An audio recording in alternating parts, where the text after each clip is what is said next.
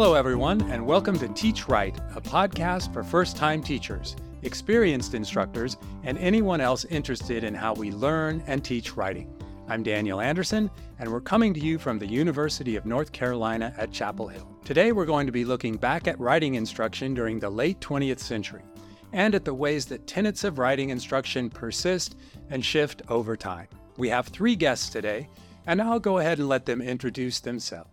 Hi, I'm Madison Storrs. I am a new PhD student at the University of North Carolina, and this is my second time teaching a first-year writing course, first time teaching it here at UNC.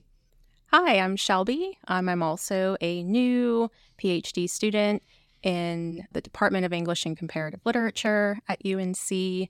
And although I have taught before first-year writing, this is my first time teaching it at UNC. So excited to get into that and talk about the structure of the course. Hi, my name's Laura Nicole Purr. I am a slightly less new PhD student at UNC. I'm a second year, and I have some experience adjacent to teaching writing, but this is my first time being in charge of a classroom.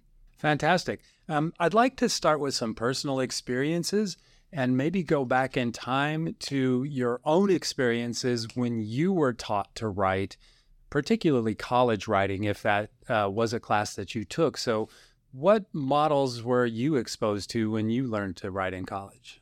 I think I was exposed to a very traditional format in my first year writing course at Nichols. We were required to do a narrative essay, profile essay, and then more of a traditional argument style paper. I was lucky enough to have a very experienced composition instructor who gave us, good advice on how to write for academia. So she did focus a lot on, style and mechanics. So that was my experience in first year writing. I'm in kind of a tough position to comment on this because I bypassed my composition courses because of AP credits. So I am in an interesting position when it comes to reflecting on this because for me, I took those courses so long ago back in high school that writing is now kind of instinctive to me. And so it's hard for me to kind of remember even items that I was taught. I mean, I'm sure I must have been taught argumentation at some point. I know I had oral requirements. Yeah, I was also someone that did not take first year writing, so it does feel a little weird teaching it. And honestly, in my college experience, I never really had a moment where an instructor broke down what writing should look like. It wasn't until a master's class that we broke down an article written by an academic and started thinking about structure. So I feel like elementary and middle school was really when I had very directed instruction on how to write. And so it's actually kind of comforting coming to a program that wants to teach technically how to write. So Madison, Laura, not having had a college writing course, I'm curious if you can talk a little bit about your pre-college experience with teaching writing. One criticism of high school writing instruction is it tends to follow a current traditional model, often even devolving into the 5-paragraph essay. So were there aspects of writing instruction pre-college that stand out to you or that you had to unlearn? What is happening before students even get to campus? I think for me, the hardest part was experimenting with my writing. I had a really tough time breaking from that kind of 5-paragraph, this is how your argument should go, this is how your essay should flow. And being a perfectionist, it was difficult for me to look at my writing as something that was fluid and saying, okay, this paragraph really doesn't fit here, and kind of copying and pasting it somewhere else was almost like open heart surgery on my writing. And so it was just really tough feeling like I had the safety to experiment and break free from those older traditions because of the emphasis on I need to get an A in this class. So how can I game the system to do it well instead of given the opportunity to have my own voice in college. I never really had that problem with fluidity, mostly because I feel like fluidity was so encouraged for me, even in high school. I mean, I, of course, remember in middle school or earlier being taught the hamburger model of the essay, where the bun is the introduction and then the body paragraphs are the toppings and then the other bun is the conclusion. But I feel like a lot of my high school classes kind of had this undercurrent to them of you should already know this. And so it has been a very long period of time since I've actually even gotten instruction in like the very strict, here's how you structure your argument sort of thing, because we were already being expected to be fluid in our arguments. Maybe this is because I was one of those kids who was saddled with AP classes, but yeah, fluidity was not particularly a problem for me. I wish I could ask all of my classmates if they were having problems with adapting, because there was almost a lack in that more traditional instruction for us. All experiences are going to vary, I suppose, so it's hard to make generalizations. But I did hear narrative, argumentation. I heard from Madison 5-paragraph or like kind of rigid structural things. And those are making me think of modes of discourse, which is a way of teaching writing by saying there are certain kinds of writing, writing to inform, writing to entertain, writing to persuade. Are those modes still of high value then? It sounds like you were experiencing them. And if they are still of high value, what happens to approaches to teaching writing, the tenets for teaching writing, when new ones come along? Do the old ones just kind of perpetually get carried forward until we have a huge stack, or do some of them get closed off at some point? I think for me, because I was coming from an educational background that wasn't all that advanced, the structure of that type of first-year composition course was good for someone like me. It wasn't until later when I got into literature courses that I was able to experiment more with my writing, deconstruct some of those ideas.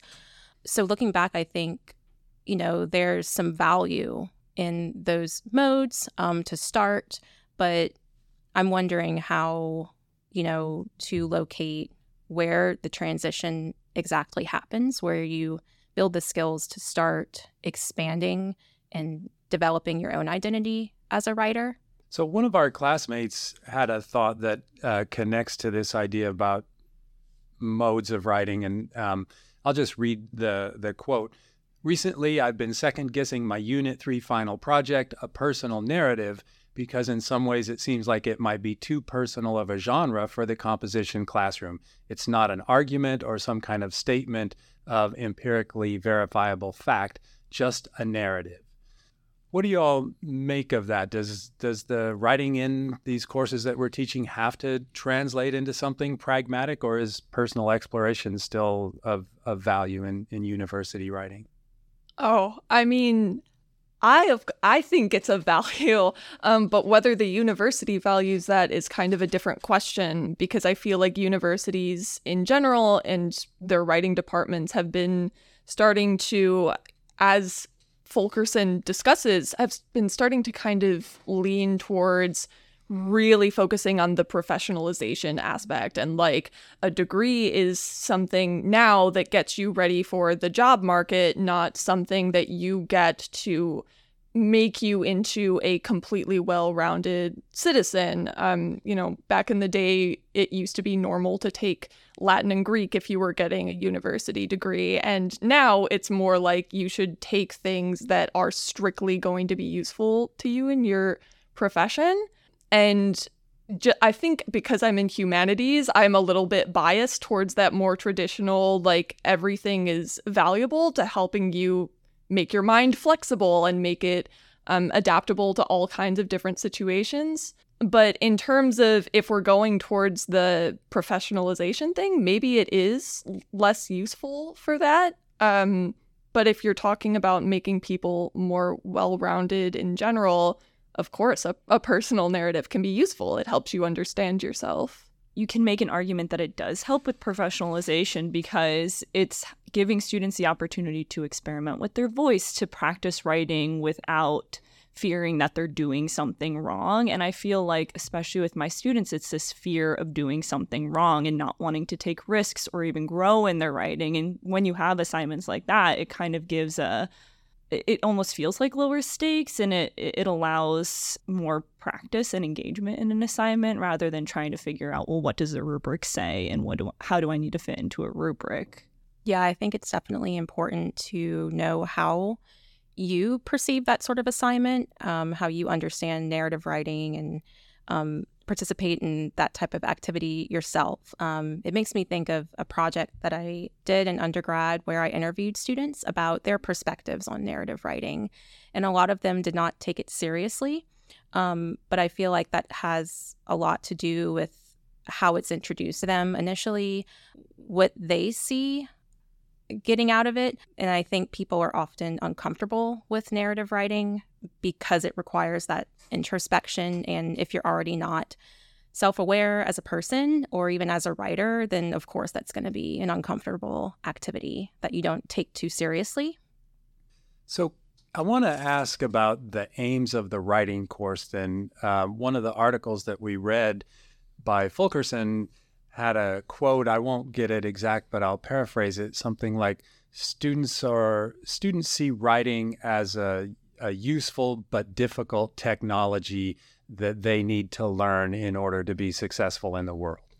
This sort of utilitarian, pragmatic piece. But I also heard some bits about self-discovery, like narrative writing, I can find my voice, those sorts of things. So that's making me wonder about disciplinarity and institutional power dynamics as, utilitarian assignments play out, say, in the natural sciences. But when we get to the humanities, now we have permission to do this other work. Is there something like that happening in this kind of division? I really liked the conversations that were happening in the Fulkerson about teachers' wants versus students' wants and content envy. I thought that was it kind of hit home too, made me reflect on, okay, what do I want my students to get out of this course? But then also turning that question over to my students and asking what they want. And what they want is a lot of what my experience going into college was, that they want to make their writing a little bit more sophisticated. They want to take it to the next level. They want to learn genres and how to kind of engage in academic discourse, which then, as we talked as a whole class, how does that rub up against the theory? Should we be teaching these academic discourse modes and then infusing in, okay, this is the discourse, this is how it can be problematic, and kind of, we brought up translation. And so I think democratizing it has helped me with that. What do my students want and where are they at in their writing journey has helped. I really resonated with what Fulkerson was saying, where he kind of talked about how composition studies is kind of in for a little bit of a rough ride because there's just so much tension about what is the goal of this? What are we trying to accomplish by teaching college students composition? And what would we like people to walk away with? I agree that there's a lot to do with sort of trying to bridge what the instructor wants versus what the university wants versus what the students want. But I think there's also a potential to be too flexible. And I was really resonating with what Fulkerson was talking about with this sort of if you're too flexible and you're too, I guess, open to letting the field be completely changed in certain ways, it can kind of lead to nonsense lessons or students feeling like there's no substance to a course and perhaps even to a field if you take that too far. And that's kind of why I like the structure that we have, because it gives us the opportunity as new instructors to have that kind of goal and objectives, we're doing this by disciplines, but within that there's a lot of freedom to if you're really into metacognitive process thinking, have a journal exercise where students reflect on their process. You can add in other stuff, and it's really comforting for me as a first time teacher to have that kind of skeleton, and then being able to infuse and experiment with what I'm interested in as a teacher. I definitely agree with that flexibility, but I also see what you're saying when it comes to maybe having too much flexibility. So then it makes me think of what Faulkner ultimately suggests, is that there has to be some type of neutral ground where we come together and decide, okay, these are our common goals. This is, what we want students to get out of this, so on and so forth. It's a very full plate to teach a first-year writing course. There's a lot to cover, and that's making me think about this prioritization question about, there's certain utilitarian things, and then there may be goals and aspirations that we have that we would like students to take away from the course as well. The boundaries that you create between your own desires and outcomes and then what the students are interested in and others may be interested in, those can be really tricky. So let's talk about an extreme case. One of the I think it was a kind of critical stance about writing courses that become cultural studies courses. And you mentioned content envy, like I need to teach about these cultural concerns. So how can we balance that? Is it a no-go zone? Is it, when do we have the boundary in the right place or the wrong place? I don't want to say it's totally a no-go zone, but I do really sympathize or feel sorry for or resent, I guess, that some students arrive on campus and find themselves alienated from their classes before they've even really had a chance to learn. Because from where I'm standing, I kind of see composition studies as composition studies, and you are there to learn how to write, and ideally learning more about the world and learning more about yourself. In other words, things that critical cultural studies is aiming to teach people. I feel like that should come naturally as you develop your capacity for critical thought. I'm a little bit skeptical of trying to force that kind of content in an environment where students are already feeling very kind of stressed out because writing is so personal and they feel like it is difficult, a very difficult but very necessary skill for them to learn. And I feel like, especially in contemporary environments, it's very easy to turn your classroom into a space of culture war. And frankly, that just sounds brutal to be in as a student. It is important to make it kind of a neutral ground where people feel safe to experiment and really, really focus in on the writing process and the content. And that's what I feel like Fulkerson was almost brushing up and trying to say, is that intention matters. When I've taught a first-year writing course before, it was also broken up by discipline. And for the social sciences, I had them write autoethnographies, and we did a generic breakdown of what it was. So we were very focused primarily on genre and what does the writing construction of this genre mean, but it also gave them the opportunity to explore themselves. So there was somewhat of a personal narrative, and then also do kind of that social studies research. For the humanities, I brought in a really cool comic book, Lumberjanes, and we read a academic article about how it was a feminist and communal expression of friendship. And so I did bring in some material that was more what I was interested in, but the way that I used it in my class was, we're going to read this cool comic book to show comic books can be academic. We're also going to read an academic article, but I'm going to teach you how to read this article. So it wasn't about the content of the article, more so that I was kind of scaffolding this skill that I wanted them to learn. Right. Whenever I think of first-year composition, I tend to be more traditional. So I thought the same thing when reading about critical cultural studies. Often, at least in my experience, you have students coming in who aren't, I guess, able to write in the ways that academia expects them to write. So again, I take a more traditional approach to composition, while at the same time trying to incorporate other types of approaches like metacognition, lots of introspective type of work, which I think can lead to better outcomes. So Fulkerson links this conversation, this part of our conversation, with classes that focus on literature as well. And the handbook for teaching this class, English 105, makes this point pretty clearly. The text in the class should be student work rather than, a novel or a short story or a set of plays or a set of cultural critiques or something like that. This idea that student work is the text of the class.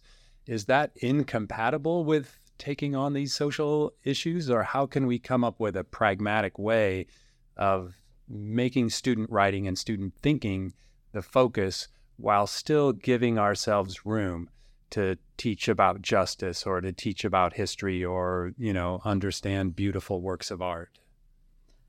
I thought the question that Fulkerson raised about, is it even possible to fit writing and reading into a single course? I just loved that question, because really, is it? I mean, I think RET 105 kind of shows that it is a little bit too much to teach both of those things in one course. I almost wish that it was possible to require students to do a literature course and a beginning composition course, so that they could really get into both of them. But to answer your question, Dan, I don't think that it's incompatible. I think almost ideally those things would be more naturally taught and explored in a literature course rather than a writing course. Because in one, you are reading somebody else's words and your interpretation is your own. Whereas in writing, it's like you can't force somebody to say something. Yeah, I don't know. I feel like I'm of the mind that you can't write if you don't read. Yeah. I mean, 'cause even in our conversations pre recording, I was looking up, there are textbooks that are writing to learn to read, or there are textbooks that are reading to write. And so there have been conversations about what comes first, the chicken or the egg. But I don't know, if you even look at any interview with any author, it's always what's on your nightstand, the New York Times by the book, the Lit Hub, little interviews that they do with writers. It's always, what are you reading? Where are you getting inspiration from? And then I think it does go back to what I said previously. It's what's the intention of bringing this outside material? What do you want students to get from it? Do you want to talk about the ideas and content in it, or do we want to talk about how are they getting their purpose across through their technique? So one of the, I think, philosophies or tenets in a lot of these articles about the teaching of writing is that we're making progress. And there's this sort of sense of a, teleological advancement. Things are getting better. So the idea that now we've moved into a space where we understand genres and the kind of networked world in which we live and how it shapes knowledge is placed against this notion of a current traditional model. And that was very product-oriented, maybe ending in the mid-20th century. And it would even go to the level of copying at some point. Here's a really great treatise that so-and-so wrote. Why don't you make one just like it? And this sort of emulation model. And I'm wondering, hearing what you're saying about the text that students look at and reproduce in our classes, if maybe we're fooling ourselves that we've gone so far. When we teach a genre-based writing course, are we really that far away from this current traditional model of here's some products, you could make one too? Dan, now that you bring it up, this kind of this genre way of thinking about things is kind of bringing us back to a formula. It's is there an objective goal that we have as instructors? What it brings it back to that central question of what is the purpose of first year writing? Is it despite all of our opinions about academic discourse, I wasn't taught how to write in any other class, so this could be the only opportunity that students have to get some sort of sense of what writing can look like. And that's why I like metacognition stuff. It's yes, we have all of these genres that we have to work within, but you can make writing your own while still working within these kind of, stringent genres. I think it's hard to even begin to formulate your own answer to that sort of question, because both authors leave us on like these really broad and open-ended suggestions. Like, here's all this information, do what you want with it. So there's some direction, but also no direction. But thinking about activities like that, that require instructor and students to be very intentional about the work that they do is a start, I think. But yes, it's still like genre-focused pedagogy does still, now that you bring it up, feel very formulaic, but I think that there's a good side to it and a bad side. I agree. I will jump in to say I don't like hate a formula, you know? I mean, because sometimes you have to think about what's going to stick with people, and I feel like there is a value to being told, here's what you need to know and here's how to do it. Like, this is the real stuff that you have to know and which is directly applicable to your life. Make sure you're paying attention. So I do think there is value to doing it that way rather than doing the old-timey Aristotle method where, you know, a couple of geniuses will succeed and they'll get it, and then the rest of the students will flounder. I think that formulas can be very effective to making sure that most, if not all, people get it. My criticism is more, what is the context of it? Why are the formulas necessary? And I think that's kind of what creates confusion sometimes in the classroom. And one of the authors brought this up, is that in assigning something like argument writing, teachers often don't, communicate those expectations like that. They don't expand on the formulas. And so that creates more confusion, and students are left to just kind of figure it out on their own. So I think more intention overall is required to meet those goals that we have as teachers. Well, this has been a wonderful conversation. As Shelby said, we're leaving it with more open questions than closed ones, which I think is appropriate. I can say that we have made progress, I believe. I think we understand that, social conditions, the material world does shape writing. You can't just stamp out products in many ways. We have to think about the world in which this is happening. And I want to thank my guests, Madison, Shelby, and Lara, for a wonderful conversation, and invite everyone to tune in next time for another episode of Teach Right. Thank you.